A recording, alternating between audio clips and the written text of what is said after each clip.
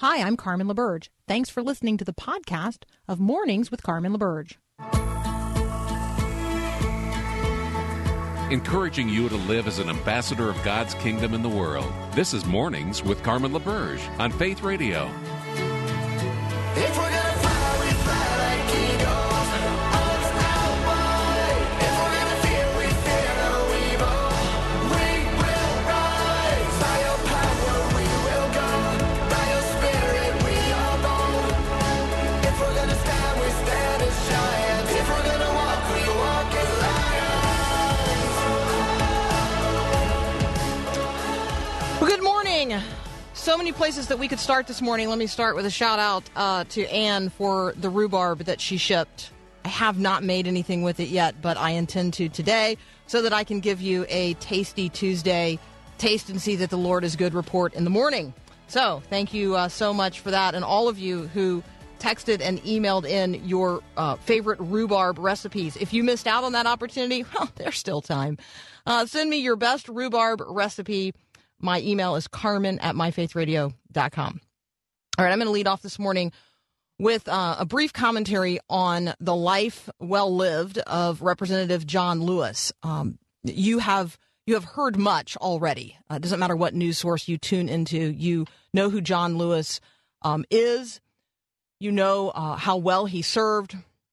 Here are a few reminders. John Lewis was the son of Alabama sharecroppers. He was only 23 years old when he addressed more than 250,000 people gathered in the National Mall for the March on Washington in 1963. So you may think that 250,000 people gathered today on the National Mall would be a really actually extraordinary event. It wouldn't happen in coronavirus restrictions, but it's an extraordinary number of people. It was an extraordinary number of people in 1963, and it was an extraordinary reason for which they gathered. And this was a part of what John Lewis said at that point in time. We're tired of being beaten by policemen. We're tired of seeing our people locked up in jail over and over again. How long can we be patient? We want our freedom, and we want it now. We do not want to go to jail. But we will go to jail if this is the price we must pay for love, brotherhood, and true peace.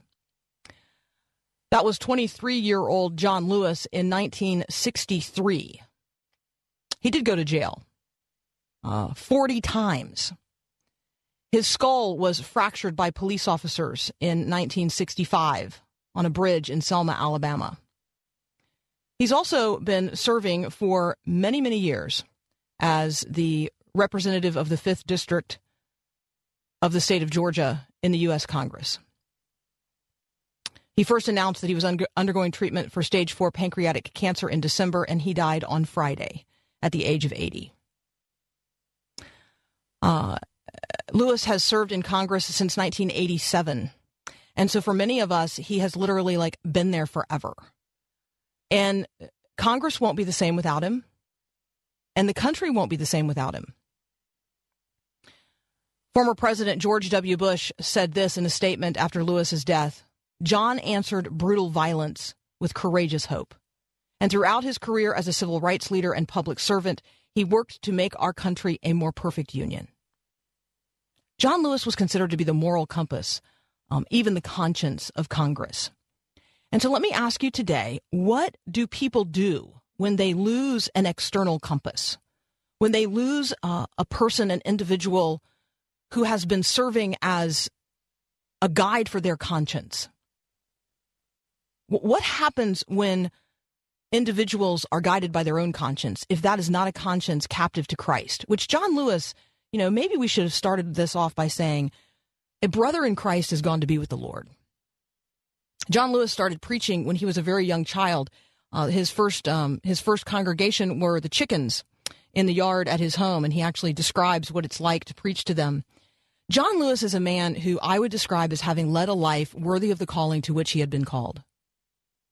He led a life worthy of the calling to which he had been called. And Christ had called him unto himself, into himself, and for the advancement of the gospel, particularly through the civil rights movement in the United States of America. And John Lewis led a life that was worthy of that calling. And that is a question that I just want to put before each and every one of us today. When John Lewis talked about the compass that he followed, he talked about the one who is the way and the truth and the life.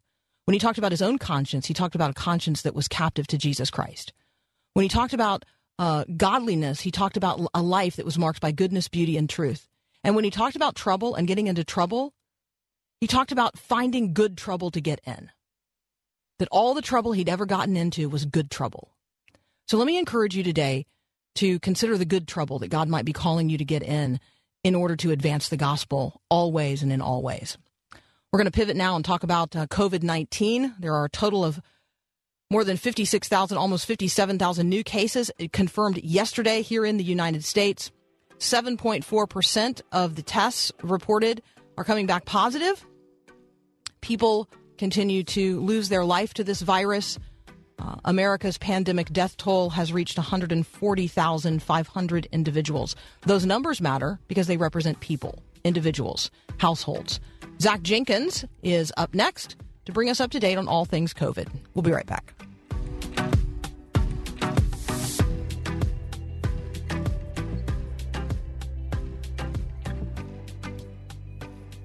Hey, 98.6, it's good to have you back again. Oh, hey, 98. Zach Jenkins is back. He's a clinical specialist in infectious disease. He's also an associate professor of pharmacy practice at Cedarville University. He tweets at Pharm, P-H-A-R-M, Pharm D Hiker. Zach, welcome back. Good morning. Good morning. All right. If I were just to start a conversation with you by saying, what's the COVID or coronavirus headline you're most interested in talking about this morning, which one would it be? There's a lot of them. I would say one big thing that is starting to make me as a healthcare worker a little bit concerned is the shortage of PPE that seems to be blooming again. Okay, and when you say a shortage of PPE, we're talking about personal protective equipment. I think of that as the kinds of gowns and gloves and masks and face shields and whatever else healthcare workers need to keep themselves and others safe when they are serving people who are COVID positive. Am I defining that correctly? You are very correct with that definition. And the reason I'm pretty concerned about that is we're still seeing cases across hospitals in the U.S., and there's recent data that was published in the Journal of the American Medical Association that suggested whenever we implemented universal PPE requirements for all healthcare workers, not just providers, but people in healthcare facilities, it actually reduced the number of cases that those workers had significantly.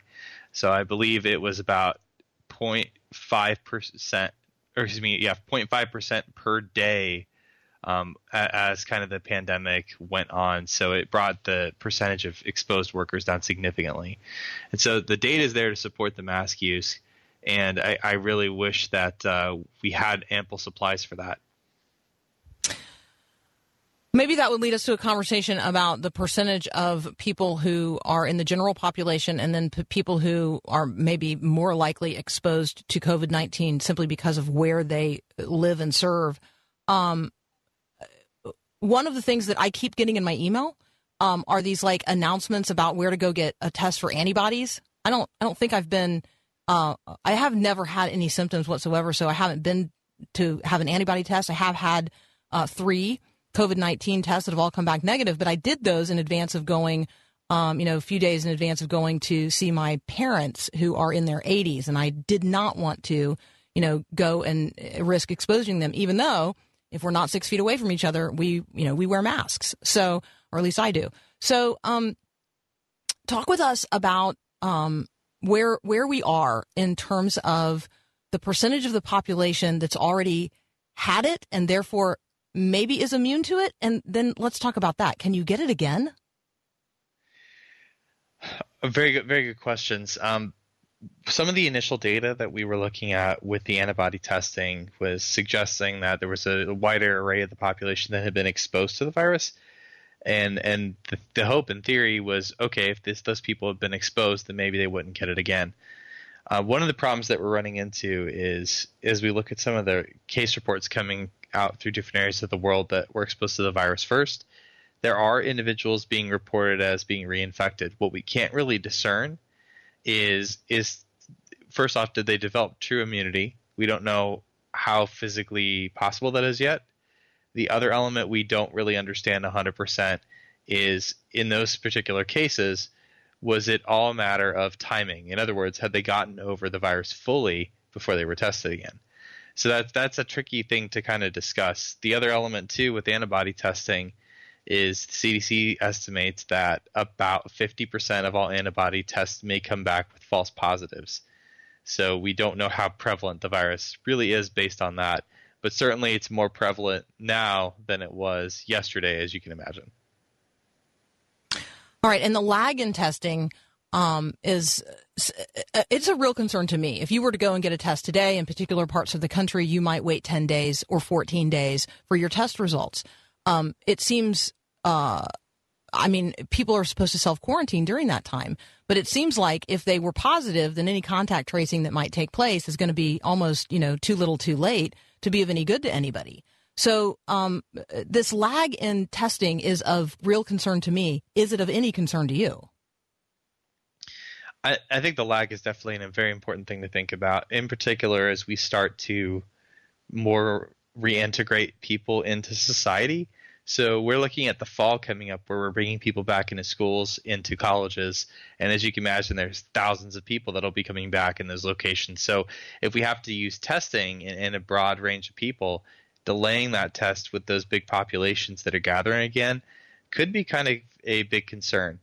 So what that all comes down to is the fact that our laboratories still have limiting testing platforms. They don't necessarily have enough personnel to even run the tests at times. And so you've seen some of that backlog occur as a result. Okay, I know I got a little off our list in terms of the things that you and I had planned to talk about this morning. So Zach and I are going to take a very brief break. When we come back, we are going to talk about the rising number of cases across the United States, rising hospitalizations, and then we are going to talk about some COVID good news. That's up next here on Mornings with Carmen. Today, I'm hungry and I'm ready for change. I run too far to still be the same. See who I was. All right, continuing my conversation with Dr. Zach Jenkins, clinical specialist in infectious disease and associate professor of pharmacy practice at Cedarville University. Zach, talk with us about what we are hearing pretty loudly from every media outlet. We have this rising tide of cases across the United States. I heard one person say, hey, we were trying to build a bridge to August where we thought we'd be, the curve would be flat and everything would be getting back to normal, and instead it looks like we built a pier. Talk with us about what you're observing, and then a little forecast of what's next. So I think what we're seeing with the rising number of cases in states is kind of a result of being really locked inside for a long period of time. We've had a lot of people that were locked away, and all of a sudden they're being allowed to re-enter into society. But the problem we're dealing with is not everyone is acting like the virus is still there, and it is still there. So the hope originally was that it would go away in the summer, and it doesn't seem to have done that. So the flu's seasonal. This doesn't seem to be behaving like a seasonal virus. Right. Okay, so not a seasonal virus and not going away. So I know that there's some good news that we want to talk about as well, and I don't want to run out of time before we do that. But when we look at the rising number of hospitalizations across the country, I am curious as a frontline healthcare provider, sort of how you're feeling where you are and what you and your colleagues are talking about. So I just received an email yesterday that is telling me that we are now out of remdesivir, which is one of the new drugs that we've been looking at with COVID. And one of the challenges we had early on is as these cases rolled in, we were trying to decide who gets it and who doesn't because there wasn't enough to go around. And we're still waiting for more to be allocated by the federal government to our healthcare system. So it's really tough to have an answer and then to not have the answer. And it's not that I shouldn't say it that way. That's not the full answer, but it's definitely been a very useful tool in treating these patients. And it's contributed to a decreased ICU mortality. So that's been a big factor that's kind of been on my radar lately. Okay, and then on the good news list, we have several things to talk about. So talk a little bit about the survival rate and vaccines. So I guess that's a great point to kind of step off of. So I mentioned, remdesivir has been pretty helpful. The other things that have been helpful have been using steroids. There's been good data to suggest that corticosteroids can decrease mortality rates significantly in the hospital setting. We've also gotten a lot better at not using treatments that are ineffective. So we know ventilators aren't as great in a lot of our patients because it doesn't behave like we would normally expect. So we've learned a lot more about the virus, and it's really impacted our ability to care for people better. And so worldwide, not just in the U.S., but worldwide, we're actually seeing a decrease in mortality rates.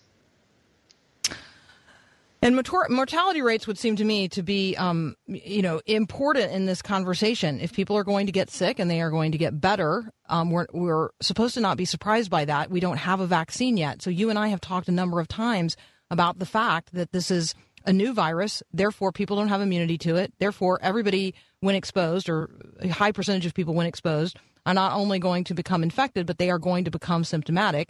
Most people's systems will work through that, as we do with, flu and other coronaviruses to which we are exposed. And yet some people, some percentage of the population will die because we don't have an immunity to it and because we don't have a vaccine. So let's just remind people again, this is not about nobody getting it. Like people are going to be exposed and people are going to contract the coronavirus, and we're being as vigilant as we can about protecting ourselves and one another. But people are going to continue to get this until there is a vaccine. That's absolutely true. And another thing to keep in mind is that we're still technically in the first wave of the virus. It doesn't seem to have really subsided enough to say that people have been exposed to it and we're now entering a second wave. So absolutely people be exposed to this. And I think that's what's really telling for us to think about is that this is something we have to learn to live with. So that means making sure that we're taking a lot of big precautions and trying to act like the virus is still there and not act like it's never been a concern. Okay. And then vaccines, tons of headlines related to vaccines. Does it matter? Does it even matter if we talk about them today because we don't actually have one yet? Let's maybe do that. And then I would love to ask you, does it matter that data is now not being reported to the CDC, but being reported to some other place in the federal government? So as far as vaccines go, I think the one positive note to share is we have 3 vaccines that have entered into phase 3 trials, which are the larger scale trials that really have to take place before anything can be approved by the FDA in the United States. So 3 big ones that have entered into phase 3 trials. The concern I think people have is, could these be rushed? And that's always certainly a possibility. We've seen things be rushed when we've looked at studies so far where we've had to retract things and look at things more carefully. What I will say is the FDA has issued some pretty strong statements about how they're not going to compromise how they look at safety with any of these products coming to the market. So at this point in time, that's probably the best I could say about vaccines. There's estimates, too, that we may see some at best by the end of the year or in the early spring of 2021. Insofar as data goes, so I know there was a shift where the CDC had the dashboard with COVID data, and now the Department of Health and Human Services, which the CDC resides under, now is actually getting all that data from hospitals. And it's a tough thing to kind of speak to because it's being politicized one way or another. Some people feel that the CDC has not been very forthcoming, and other people feel that switching to HHS is this administration's attempt to kind of hide data. And I honestly don't know which way I would speak to that. All I'll say is that you have to trust what the data is that's presented to you to the best of your ability, and compare it to what you're seeing in reality, and then try to act on that. All right, Zach, you and I got to leave it right there. That is Zach Jenkins. He tweets at Pharm, P-H-A-R-M, like a pharmacist, Pharm D Hiker. He is at Cedarville University, and he is a clinical specialist in infectious disease. He's on the front line. Zach, we're praying for you. We're praying for your colleagues. And thank you for helping us to better understand just the massive amount of information that we're all exposed to every day related to the coronavirus. So thanks so much. All right. Thank you. Absolutely. We'll be right back.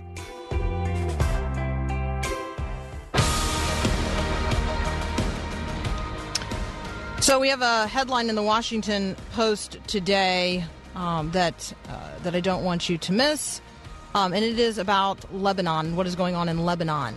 And so I'm going to read a couple of paragraphs as a setup for my next conversation, which is with Tom Adama from the Foundation for the Heart of Lebanon. Lebanon is known as an oasis of prosperity and relative stability during the past decade of Middle East turmoil. Lebanon has descended into poverty, despair, and potentially chaos. This is in the Washington Post today. Economists are now predicting a Venezuela-style collapse with acute shortages of essential products and services, runaway inflation, and rising lawlessness in a country at the heart of an already unstable region. The Lebanese pound, which is their currency, has lost over 60% of its value in just the past month, and 80% of its value since October. Just to translate that would mean every dollar you have would now be worth 20 cents, or have the buying power of 20 cents. Prices are soaring, goods are disappearing. Bread, which is a staple in the Lebanese diet, is in short supply because the government cannot fund imports of wheat. Essential medicines have disappeared from pharmacies. Hospitals have laid off staff because the government isn't paying its portion. Surgeries are being canceled. I mean, on and on and on. Most parts of Lebanon are receiving no more than 2 or 3 hours of electricity a day. An incoming flight at Beirut's airport had to abort a landing because the lights on the runway went out. Traffic signals in the capital have stopped working, adding to the congestion in Beirut's already chaotic streets, and people involved in accidents have no one to come care for them medically. These are among the latest symptoms of an economic implosion that is accelerating at an alarming pace in Lebanon as its government, its banks, and its citizens run out of foreign currency. All right, so we are going to talk about this economic collapse, what it means not only for the Lebanese people, but what it means for the region. And let's keep in mind, Lebanon has received more refugees per capita than any other nation in the world. And so what does it mean for the refugee population which fled civil war in Syria? All of that up next with Tom Adama from the Heart for Lebanon. We'll be right back. Have you set high standards for your teen? Do you want them to grow up to be smart, mature, and responsible adults? Of course you do. Hi, I'm Mark Gregston with Parenting Today's Teens. We all want the best for our kids, and a healthy amount of prodding and preparing are good. But when moms and dads become more concerned with meeting the standard and looking good to the neighbors, bad things happen. So don't give up on helping your teen become the best adult he can be. But watch what you're really after. If it's just the standard and making yourself look successful, you better double check your motives. Get back to loving the kid in your household without concerning yourself with your reputation. Your teen will love you for it. Mark Gregson is hosting a virtual Families in Crisis retreat on Zoom the weekend beginning Thursday night, July 30th. To register, go to FamilyCrisisRetreat.com.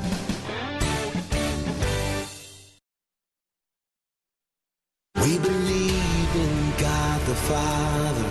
We believe in Jesus Christ. We believe in the Holy Spirit. And He's given us new life. We believe. Tom Adama is the co-founder of Heart for Lebanon. Tom, welcome to Mornings with Carmen. Good morning. Good morning.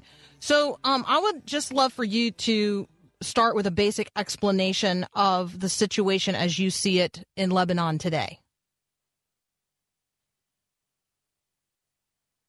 Okay, I was going to say Paul. I was about to say Paul. I'm not hearing him. If other people are hearing him, I'm not hearing him. So Paul Perot will dutifully reconnect with Tom Adama. We are talking with Tom. He is the co-founder of an organization called Heart for Lebanon. He has spent a lot of time in the region, in the country, and we are looking really for that on the ground reporting, helping us understand what is happening in the nation of Lebanon. As I have shared with you, the lights are out for all but 2 or 3 hours a day, including things like traffic lights. I want you to just imagine if all the street lights went out, if all the traffic lights went out, and if you only had access to electric power 2 or 3 hours a day at your home or at your business. If your currency, the value of your currency dropped, every dollar you had was worth, well, let's say instead of being worth $1, it was worth 20 cents. How would you change the way you spend your money what would you spend your money on if you really only had 20% of the buying power left? Like, just think about that for just a moment. All right, Tom Adama is back with us from Heart for Lebanon. Tom, give us an explanation. How do you explain the situation on the ground in Lebanon today? Well, it's desperate. It used to be a first world country, the country of Lebanon, with a third world problem. Now it's becoming a third world country with a third world problem. Economic situation in the country of Lebanon is beyond desperate. Inflation has taken place over 10% each month for the last 4 months. It's very expensive. Plus, you think we have riotings and protests in America. Riots and protests are taking place all over the country of Lebanon as we speak. COVID-19 has been is just a footnote in the country of Lebanon. So not only the 2 million Syrian refugees that live in that country are living in despair, but the whole country is living in despair. In fact, it's said by the World Food Bank that by the end of 2020, 75% of the country of Lebanon will be in need of some kind of physical support. Talk with us about the Lebanon that you have known over time. I think that to help people understand how quickly this devolution has taken place, because what you're describing, like we have tragically heard about Venezuela, but Venezuela's path toward this kind of total economic disaster, social and economic disaster, was a long road. Talk with us about the Lebanon that you have known as a flourishing democracy, and then how quickly this devolution has taken place. Yeah, I started going to Lebanon in 2001 to teach biblical servant leadership to pastors from Syria, Jordan, Iraq, and Lebanon, and it was a fantastic country. You'd go there, and the food was outstanding. You never came home and had lost weight. You always had gained a ton of weight when you go to the country of Lebanon. You'd walk around downtown, and it was kind of like the Riviera of the Middle East. I mean, it was really gorgeous. It still is gorgeous down around the riverfront and a lot of places around Beirut. It was thriving. Skyscrapers, 50, 60 stories high, all glass, just absolutely beautiful. And then over time, as the Middle East has become more problematic and the refugees started pouring in first from Iraq and then from Syria, it has become this, as I talk about, becoming a third world country. People are very hospitable. They're very likable. It's a fantastic country to visit. In fact, I was there right after their president got assassinated back in 1985, I believe it was. And it wasn't as bad as it is today, even though there was a lot going on in the country back then. But it is sad to see it happen. Tell us about the neighborhood, right? So, I mean, if we were going to describe America's neighborhood, we would talk about Canada, we would talk about Mexico, we might talk about Central and South America. Sure. Talk with us about Lebanon's neighborhood and their neighbors. So remember that Lebanon is right on if you go through the Strait of Gibraltar and just keep going east, you'll hit the country of Lebanon. To the south is the country of Israel. To the east of Lebanon is the country of Syria. Syria does come out on the Mediterranean Sea north of Lebanon, but then you have Turkey. It's just basically one port. Lebanon is 52 miles wide. It's about as long as the state of Vermont. And everything has to be imported into Lebanon. They grow vegetables and some fruits, but everything else basically has to be imported. So things are extremely expensive right now. We talk about our biblical knowledge of Lebanon. When we talk about the cedars of Lebanon, we still talking about the same place? Yes, we are. But there's a lot of other things that have taken place in Lebanon besides the cedars of Lebanon. Jesus walked there. Paul walked there. Peter washed Paul's feet back in the day. There's Jacob's well. There's all kinds of biblical sites to see in the country of Lebanon. In fact, some of the best Roman ruins in the world are located in the country of Lebanon, particularly in the Bekaa Valley or down in Tyre. I mean, there are some people who would place Jesus's first miracle as accounted by John in his gospel as having occurred in the nation of Lebanon. So, absolutely. I think that When places seem so far away, and I'm trying to help listeners here in the United States who are, whose attention is consumed by many things. And even when we, survey the international headlines of the day, I have to admit to you, Lebanon is not the one that's screaming out. The ones that are screaming out are from China and Iran. Those are sort of the screaming headlines internationally in the news. And yet this is a really desperate situation. And we have lots of brothers and sisters in Christ in the nation of Lebanon. So when we come back from the break, I'd like for you to talk about the presence of Christians in Lebanon, why Lebanon matters in terms of a witness in this part of the world, and then maybe some thoughts on what people can do to engage. So I'm going to continue my conversation in just a moment with Tom Adama from Heart for Lebanon. We'll be right back.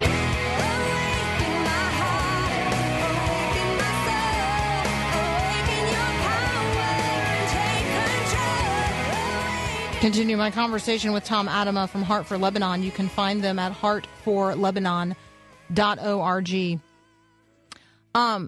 Talk with us about Christians in Lebanon and the importance of the witness of Christians within Lebanon and then from Lebanon to the region. Well, thanks for that great question, because Lebanon is the most democratic, freest Islamic country in the world. You're allowed to proselytize in the country of Lebanon, even though it's an Islamic country. If you went with me to Beirut and go downtown, I would take you to Starbucks at Martyr Square. And in there, 24 hours a day, you will see Bibles open on tables, people having Bible studies open and freely in the great country. The good news is Christians can do that. The bad news is everybody can do that. The other bad news is that Lebanon is in the Middle East, as we all know. I don't mean that sarcastically, but the point I want to make is that in the Middle East, when you talk about Christians, you have to define it, because you're either born Christian or you're born Muslim in Lebanon and in the Near East. And Muslim is 58% of the population, divided between Sunni and Shiite, about 28% for both. And then you have other groups as well. But then you have about 40% of the population that's born Christian. So they're cultural Christian. If you're talking about evangelical Christian, people have put their faith in Jesus Christ, it's about 1%. So the majority, in fact, if you look at it culturally Christian, it's the most Christian country in the Islamic world, which gives you many freedoms that you don't have in other countries. But evangelical Christians is about 1%. Tom, when we see, if we go to your website at heartforlebanon.org and we just watch the, just sort of the lead up video, I think one of the things that I'm struck by is that these people who are living in these, particularly in these refugee communities, there's a fence around where they're living. What is the experience of, of these 2 million refugees who are now in Lebanon? They're really as guests. What happens when a nation's hospitality runs so thin because the needs of its own people are so great? Like, give us a little forecasting in terms of what happens here. Well, from a human viewpoint, there's no good answer to this question. There is no, they're going to go home someday, or this is going to happen, or this is what has to happen. This is the greatest opportunity for the Church of Jesus Christ to reach an unreached people group, the Muslim population that lived in Syria, with the gospel of Jesus Christ in history. This is a breathtaking opportunity. I like to phrase it this way. This is our Esther moment for this generation. We could not reach this many Muslims this quickly inside Syria ever before in history. Nor, if they go back, will you be able to reach them with the gospel of Jesus Christ. So as much as I don't like the despair, as much as I don't like all the things that they have to live under and with, this has produced a great opportunity. Remember that when great persecution comes, when great uneasiness comes, even to our lives in the United States, there's greater opportunity to meet Jesus Christ as your personal Lord and Savior. Now, we do it unconditionally, but yet holistically. And remember, unconditional there's two sides to that coin, right? And so when you serve them in a Muslim culture, you give them food, mattresses, and education, whatever you need. We have 500 children in our 300 children in our educational program, over 1,200 on our Hope on Wheels children's program, have all these different programs for these kids and for moms, which is the majority of the people we serve as moms and kids, because there's no dad in the family because of the Syrian war. They begin to say, why are you doing this? Because in the Muslim culture, if I give you something, you owe me. This is why you know what the way the vote's going to go before they have the vote. What happens if you serve them unconditionally and you don't ask for anything? I've sat in a tent more than once where the people said, Uncle Tom, why are you're doing this? Why are you serving me? You haven't asked me for anything. Well, I'm glad you asked, because it's the love of the Lord Jesus Christ that compels me to do this. It's my compassionate heart. That is because of Jesus' compassionate heart. One lady told me just about a year ago, she said, can you go get Jesus and bring him here? Because I'd like to meet him and thank him personally. They're wide open to the gospel of Jesus Christ like never before in history. I can tell you the story of Peter that as I mentioned, we have an education program for the kids, and it's our purpose when the kids come into class to stand up in front of the class and tell them their story and what they want to be when they grow up. And Peter came in from Syria and stood in front of the class and said, 2:00 in the morning, the bomb went off, the house came down. I watched my father, my grandfather, my grandmother, my 2 older siblings all die in front of me. My mom came in and grabbed me and my younger sister up and in her arms and dragged us out of the house, and we walked for 3 days and finally made it into the country of Lebanon. And Heart for Lebanon found me and gave us some food and some clothes and a tent to live in on the side of the farmer's field. And I'm in class today. And the teacher looked at us and said, Peter, that's great. Glad you're with us. What do you want to be when you grow up? And Peter looked at her very proudly and stood up straight as he could be and said, I want to be a terrorist when I grow up. I want to revenge my great-great-great-great-grandfather's death by the infidels. Well, if you came with me to Lebanon, and I hope the doors open back up again so you can go. Right now they're closed. And met Peter like I did a year ago about the same time and asked Peter that same question. Peter, what do you want to be when you grow up? He would now tell you he wants to be a peace officer back in Syria, and not sure if that's a police officer or a pastor or what that looks like, but all he knows is, and he would tell you this in his own words, I just want to bring the peace that Jesus gave me to my people because it's the difference maker. Tom Adama from Heart for Lebanon. You can find them at heartforlebanon.org. Tom, I'm moved by the truth that knowing Jesus personally brings great peace, and that helping other people to know Jesus is the only potential for real peace. It's true in the city of Portland. It's true in the nation of Lebanon. It's true, it's true in every time and in every place. God does touch particular hearts for particular places and particular people groups, and I'm acutely aware of that. So just like for you, just to speak for a moment to those whose hearts God is touching right now for not only the people of Lebanon, but the Syrian refugees who are living within its borders today. Just, spend a minute making a personal appeal to those whose hearts God is touching now for those people. Well, I think we're living in a period of time around the world that parallels 2 Chronicles chapter 15. So I think that we need to, as believers in Jesus Christ, if you're listening this morning, is pray to the Lord that you can use this time.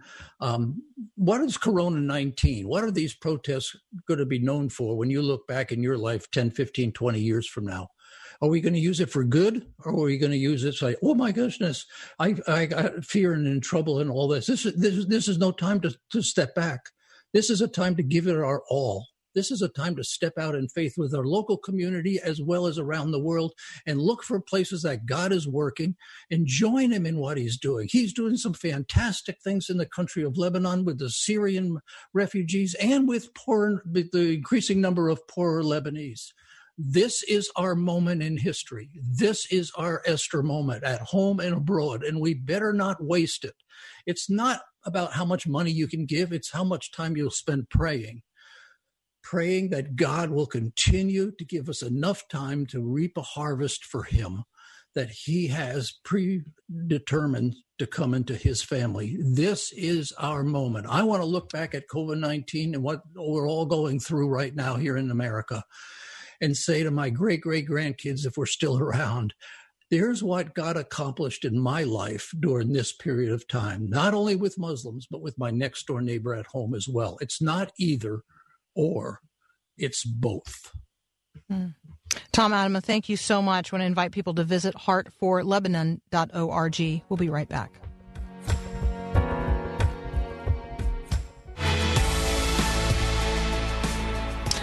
So we started this hour by recognizing the life well lived of John Lewis, our brother. Let me encourage you in the words of the Apostle Paul from Ephesians chapter 4. I urge you to walk in a manner worthy of the calling to which you have been called, with all humility and gentleness, with patience, bearing with one another in love, eager to maintain the unity of the Spirit in the bond of peace. When we talk about leading a life which is worthy of the calling to which we have been called, we need to recognize the name of the one by whom we have been called, to whom we have been called, in whom we have been called, and his name is Jesus. And so a life worthy of bearing the name of Christ into the world is really what we're talking about today. A life worthy of being recognized and remembered as a Christian, a Christ follower, one in whom Jesus would recognize himself. Something is worthy when it can bear the weight of something. Can you bear the weight of being called a Christian today? Well, only if Christ is the one living in and through you. We got another hour of Mornings with Carmen up next.